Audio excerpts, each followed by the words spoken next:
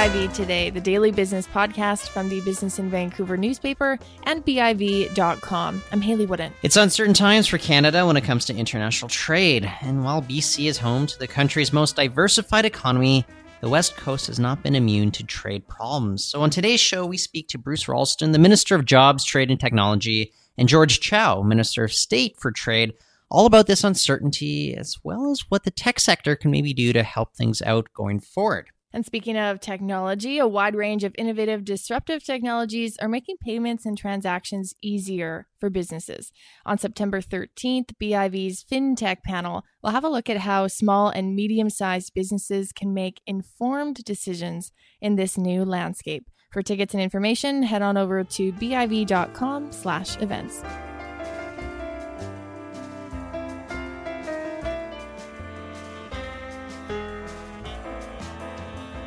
So we're now officially more than 1 year into the new BC government, and it makes us wonder, Haley, I think, what kind of stamp can the BC NDP put on the province's economy? Lots going on, and with us today to talk about everything from job creation to trade opportunities to technology, I want to welcome onto the show Bruce Ralston. He is the Minister of Jobs, Trade and Technology. I hope I got that in the right order. It's a bit of a mouthful. Yeah. Okay, great. And also joining us is George Chow. He is Minister of State for Trade. Thank you both, ministers, for joining us on the show today. Great. Thanks for inviting us. So it seems as if you want to sum up trade in one word right now. If we look at the international scene, a lot of it has to do with uncertainty. But if you look at BC, we've been very consistent with the economy, a lot of opportunities, a lot of diversification with this one economy.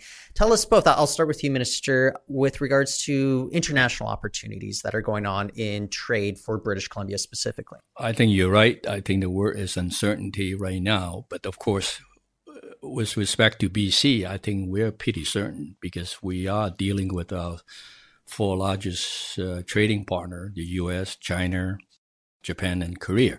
And as you know, we have had a trade mission led by the Premier at the end of January this year to China, Japan, and Korea in order to build upon the previous relationships. Our main message was that BC is open for business. We are here to trade, to welcome investment in order to create good jobs for British Columbians right here at home. So I think we are optimistic as far as Trans-Pacific trade with these partners that I was just talking about. And of course, we have opportunity to explore other markets as well. India, being the fifth largest trading partner to BC, and as well as the Asian nations in the region as well. So we have ample opportunity. I think we need to explore those opportunities. I'm curious, from your perspective, Minister Ralston, when you're going around traveling throughout the province, boosting a lot of the trade opportunities that exist here, I mean, what are you telling businesses? Are you able to reassure people maybe about the uncertainty that's existing right now? Well, I think that's something that policymakers certainly nationally and in every province are concerned about. The good thing for British Columbia is that we are less dependent on the United States than other provinces. Ontario, about 80% of its exports go to the United States. In British Columbia, it's around 50%.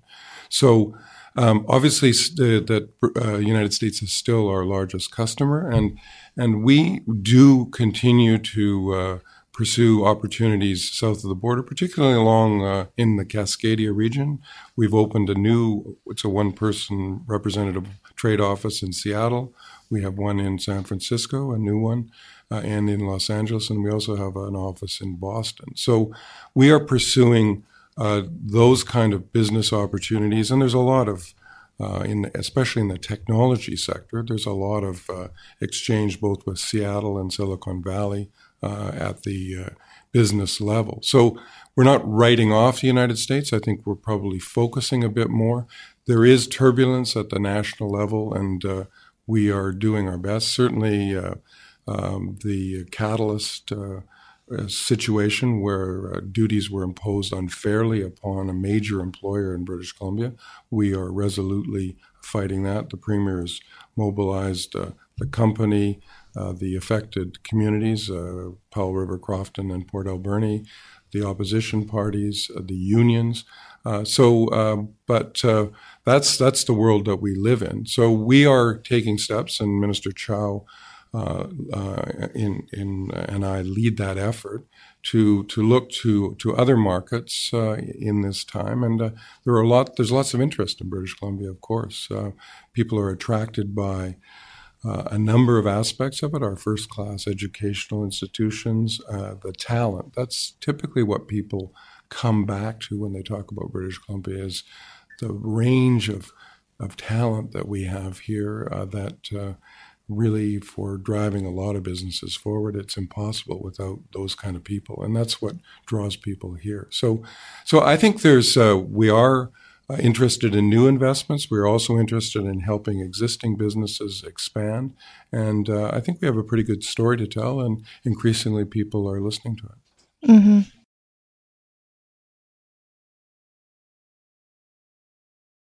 On the topic of helping businesses here expand, the BC government opened recently a new trade and investment office in Singapore, which is in a prime location to take advantage of the CPTPP once that's ratified. And Minister Chow, I'm curious about what the strategy is on the ground here in BC to communicate and relay some of the opportunities that will exist once we have the CPTPP in effect? Well, we are working, of course, our staff is working hard in terms of spreading out the message. Like you said, Minister Ralston, we probably could speak to that. We opened a new office in Singapore, and it's, Singapore is a very advanced economy with high tech and everything.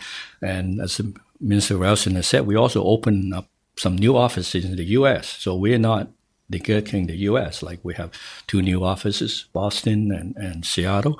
And overall, we have about 54 trade and investment offices in the world spread over 17 regions. Now, these are local people that we hire that meets our requirement, that help us to attract investment, as well as make deals on the ground, right, in the market. So those are very, very important strategies. And we also have a export navigator program that would help small businesses, particularly in the rural area, in terms of how to export. Because for these businesses, it's very difficult to really, because of the limited resources, to really learn how to actually package, for example, what are the requirements of these countries and what are they emphasized in terms of cultural and technical. So we are trying to do that for our small business. I mean, ultimately, it's really to create good jobs for British Columbia.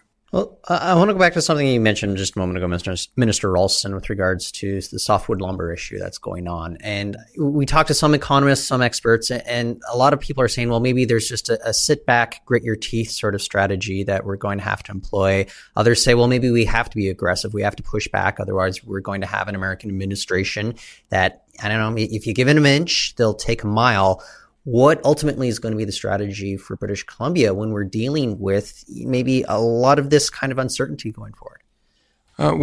You did mention softwood, and that's distinct from catalyst, because catalyst is a duty on newsprint. But the softwood lumber deal, when Premier Horgan first came to office July 18th of last year, 2017, within 2 weeks he had met with the Prime Minister on a trade strategy and then went to Washington, met with then Secretary of Commerce Ross and Trade Representative Lighthizer. The view was that British Columbia, being the major player in softwood exports, would have had a really keen interest in settling that. We were optimistic that there was an opening there where there might be a settlement. That did not come to pass. I think the good news, at least temporarily, and certainly Susan Yurkovich of the Forest Employers Council would echo this, is that prices have been very high. And so although there has been duties put on by the Americans, it hasn't inhibited sales. And in fact, companies in British Columbia are doing well. But that's at the cost of higher prices for American consumers to buy lumber to build homes. That's increased the cost by $5,000 to $10,000 per household. But that's the consequence. But that is a temporary fix. I think what is clear is that we can't stand still. We have to strongly assert our position. And in the case of Catalyst, the duties are completely unwarranted, and there's no legal justification for them. The complaint was filed by a company in Washington State, employs about 250 people, Norpac. It's run by a hedge fund out of New York, and they are running it for the personal advantage, the financial advantage of that particular company. On the other side, in the American economy, there's all the small newsprint is the second biggest cost of the newspaper industry after labor, and it's affecting 60,000 jobs. Newspapers in small towns in the United States are cutting back, and there's a very furious political response, both Democrat and Republican, at the very highest levels to Secretary of Commerce Ross opposing this duty because it's just adding immeasurably to the cost of a pretty, the newspaper industry hasn't been strong. So I don't know what you're talking about. Yeah. So you understand that. So that's why we're fighting back, and certainly we're working closely. These are the leadership on this file is federal, and Minister Friedland has done I think a really superb job in drawing the provinces in. All our representations are heard and acted upon, and we've stayed together united. But there's the steel and aluminum tariff, which has had consequences. I mean, we have the biggest aluminum producer in North America in Kitimat. That's 1,000 direct jobs. That was a 10% hit. So these actions by the United States are hitting British Columbia economy, and we're standing up for BC jobs and BC communities as strongly as we possibly can. Mm-hmm. So as the Minister Ralston said, we're not stopping. I mean, we are actually promoting actively our engineering wood and our lumber in the Asia Pacific. For example, during the trade mission, we had a policy forum discussion in Beijing involving using wood for construction. And that's certainly something that we want to promote because we hope they will use wood as a way to build. It's cheaper, quicker, and it helps to reduce the greenhouse gas emission for China because they're building with concrete, a lot of them. So that's important. And I know there was an agreement signed recently between our Canadian ambassador, Mr. McCallum in Beijing, and China Railway Company on some agreement on using wood to build, because the China Railway Company has a real estate arm in China as well. So we're pushing that kind of agreement and helping to accelerate our wood products in Asia, whether it's in Korea. We have a project in Korea called Canada Village, in which homes very much like what we build, townhouses here, are being built in Korea with net zero energy consumption. And it's a very interesting project, and it's enticing some of the Koreans who are actually living in Seoul in the high rises to actually buy a second home to live in the countryside. And it was cold. It was in a region when near the Winter Olympic, but it's great in terms of energy efficiency. So we're doing that in order to sell our wood. Well, and maybe forgive my ignorance for a second, but I'm wondering if maybe you can enlighten me a little bit with regards to the difference in the market for, say, lumber in South Korea versus China, just because I know that we did sign a free trade agreement with South Korea a number of years ago, and we do have the current prime minister. He is looking, it seemed as if a few months ago, he was looking to make an announcement on his trip to Beijing.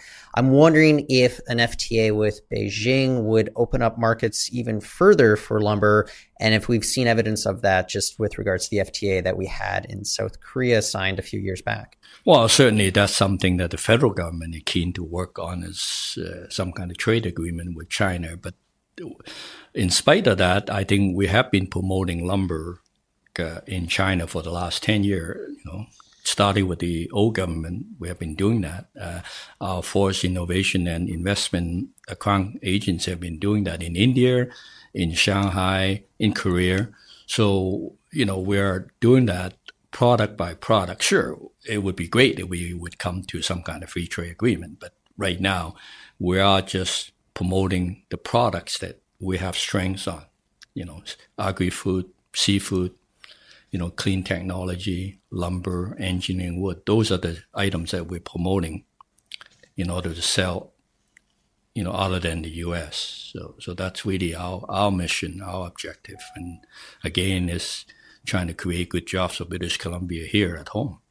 Mm-hmm. And you do mention the Korean FTA. That's been very successful. That's something that we supported when we were in opposition. And the Korean economy, it's very dynamic, very intense. I think it reminds me, I suppose, just because of the geopolitical situation, there's an intensity and a speed to market that you don't find other places. They're certainly not complacent in their business practice. So, but the opportunities are huge there. And when we were there, we signed an agreement with Gyeonggi province on digital technology, and there's actually been some companies that have followed up within 3 months. They've been over here. I don't know if you know Kabam Studios in mobile games. I'm not I don't play many mobile games, but you're not an Angry Birds guy, or no? No, but they're a big franchise, and they're owned by a company in Seoul, Netmarble, which is it's a global leader. They're at 25% growth annually in that sector. So they've invested in that franchise here, and they have holdings and companies that they own in San Francisco and Austin, Texas. But the opportunities for in that particular in the digital gaming sector are huge. Vancouver has a leading cluster in that area, and so we're expecting more interest and more investment from partners not only in Korea but in Japan as well. Mm-hmm. And Vancouver and BC were certainly on the map in terms of our creative industries, gaming, technology. Do you think some of the uncertainty south of the border has maybe led investors abroad to focus a little bit more on opportunities in BC in those spaces? I think so. I mean, just to give you an example, which is a slightly different take on it, there's a scientific network in Germany called the Helmholtz Network. They are 18 locations. They have a $3.5 billion that's euros in terms of research. They came to North America. They didn't go to the States. They went to Montreal, Toronto, Edmonton, Vancouver, and there's been a follow-up meeting or a conference since that time. They're particularly interested in quantum computing, where British Columbia is a leader with D-Wave and 1QBit. They're interested in working with Triumph, the particle accelerator. So when they were there, they said in our visit, within a couple of hours, we'd already figured out 3 or 4 projects that we could collaborate on. So the quality of scientific research here is good. I think that the talent of people in the tech sector is excellent. I know other companies are actively considering or have made decisions. Some of the big companies, I think they're probably better known, whether it's Amazon or Facebook, and those certainly are again an endorsement of what we have here, although they bring some concerns by the public about how we're going to service all of that. But I think that's the measure of just where we're at, and that interest in technology and in growth in technology hubs is taking place not only in the Lower Mainland but in Kelowna, Kamloops. There's a bit of a biotech hub in Prince George, Nanaimo, Victoria. So it's spreading out through the province, and there's opportunities not just in the Lower Mainland. Well, you mentioned that there are concerns amongst the public about how we're going to be able to service a lot of these tech giants coming in, and they obviously want to be here in Vancouver, and I understand that. Are there concerns, though? I mean, if you look at situations going on in Seattle or the Silicon Valley with housing costs going up, it's tumultuous right now in Seattle. And I'm wondering if there are steps that we can take here in British Columbia to sidestep those issues, make sure that it doesn't come to that. If we're talking about, higher salary prices driving up the housing costs even further, we're already in the midst of a crisis right now here in BC. Well, one of the things that I reconstituted the board of the Innovation Council. It's now Innovate BC. The chair of the board that I asked to join is the president of Thompson Rivers University, Dr. Alan Shaver. What I've asked that group to do, it's a group of people, some people from the universities and a group of entrepreneurs and business people. What I've asked them to think about is how we can encourage companies not only to locate here, but locate elsewhere in the province. At a certain stage, sometimes people want to, and their workers I know want to live in close to the action, I suppose, in terms of social and entertainment opportunities. But you get to a different stage in your life when you're at the stage of family formation. In a place like Kelowna, where there is really good, interesting work, looks possible. I had a meeting with a company in Boston who are half in Boston and half in Gastown. The CEO said he had a worker who his family lived in, I think his parents lived in Kelowna, so he'd given him the okay to work remotely from Kelowna. So I was trying to persuade him to look at Kelowna as a city, and he's interested, given what there is there, and attracting that slightly older generation of people who are at the family formation stage, who may want to buy property, buy a house, have their children in school, and without some of the stresses and strains that we love and enjoy here in the Lower Mainland. So I think there are solutions. The Minister of Housing, Selena Robinson, has got a very determined program to address a number of the challenges in the housing market. But I know it has been commented by tech executives that in order to attract people, they need to be able to have a place to live. So I think that's sort of axiomatic. But so that those are challenges that we are working on, we're aware of, and we are working on. No, we are aware that I was a counselor for 6 years in Vancouver. So basically, we are, of course, working with the city to promote the building of rental housing, which is very important. And the other thing, of course, is we are embarking on investing a lot of money into transit. And that's certainly another way of trying to get people to be able to go to work on transit, not having to drive. So that's certainly an infrastructure that would benefit the people and creates jobs as well. And I think, yes, housing is a big issue, and particularly in the urban center here. And you're working hard, like Minister is saying. Minister of Housing, Selena Robinson, is working on that. I'm also curious, though, if we go backwards just a little bit to trade, because the one thing that we've been talking to a lot of people from, say, Europe about is CETA, the Comprehensive Economic Trade Agreement, if I'm getting the acronym correctly there. That's right, you are. Opportunities that exist between BC and Europe. They're on the other side of the Atlantic Ocean. We have a lot of strong connections to those, Trans-Pacific relations there. What do you see for opportunities that exist between BC and European nations that are in the EU and are privy to the benefits of CETA going forward? Well, it's a huge market, over 500 million people. I think we share, when we compete with some countries elsewhere in the world where they have lower environmental standards and lower labor standards, and we can't compete. To some extent, innovation is our competitive advantage. But I think in Europe, clearly, those issues don't arise. It's a huge market. There's lots of connections, and we have the direct flights, whether it's direct flights to Amsterdam, to London, to Paris, to Frankfurt. So there's ease of access. Direct flights really make a difference in terms of business relationships. And there's a range of opportunities with both. I was recently meeting with it's a parliamentary committee from the German state, their federal system of Baden-Württemberg. They had the full parliamentary committee, all 21 members were out here in Vancouver. They're in the southwest corner. Heidelberg, I think, would probably be the city that people would know the best.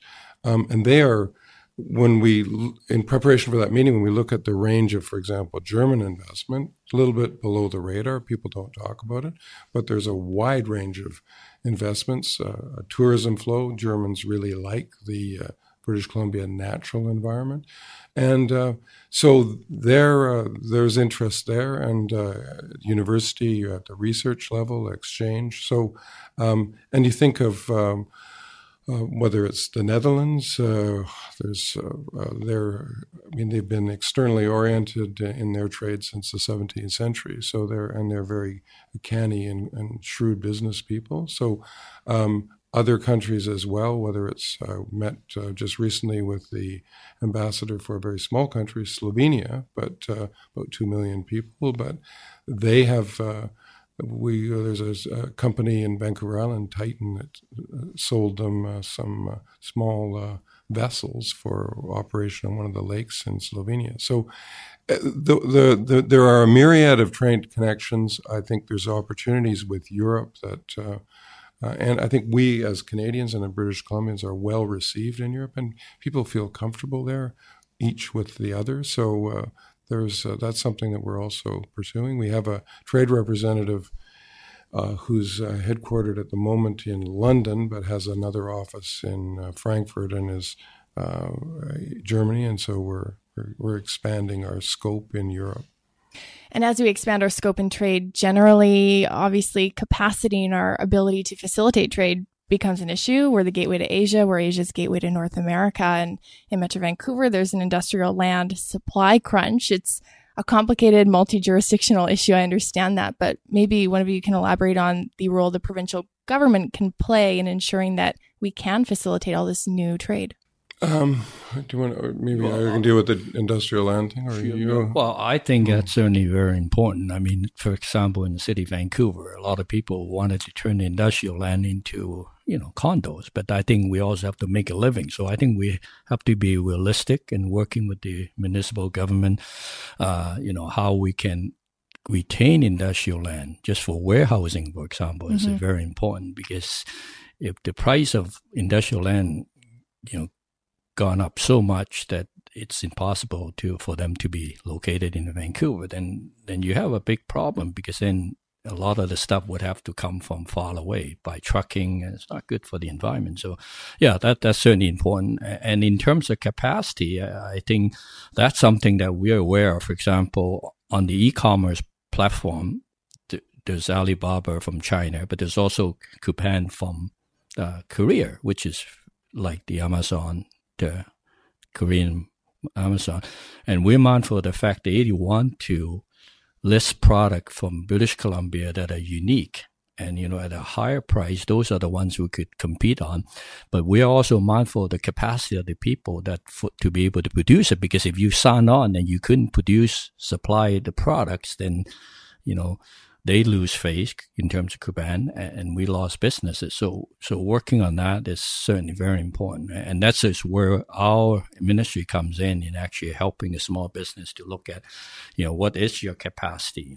You want to get on this e-com platform, but you have to know that there's certain obligation you have to do. But I fully understand some of the, I've been approached people saying, why don't you turn some of the AL out into building condo? I mean, but we also have to not make really a living what it's meant for. Yeah, well, that's But anyway, maybe Minister Ralston, from Surrey's point of view, he was a city councillor too.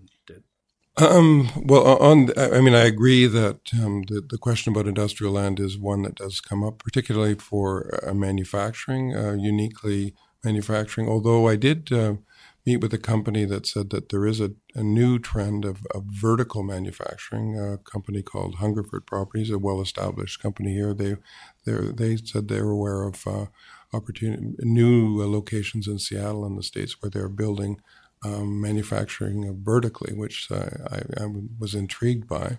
But I did. I think the drift in industrial land has been out and up the valley. I met recently with the mayor of Abbotsford, and they had pursued Molson's, who now ultimately opened a new brewery in Chilliwack. They had found them a site with about 18 acres. Ultimately, they wanted more, and they wound up in Chilliwack on a 25-acre site. So within the Lower Mainland, that's an issue. It's less an issue, the cost of industrial land in other centers, whether it's in the Okanagan, whether it's Kamloops or Prince George. Sometimes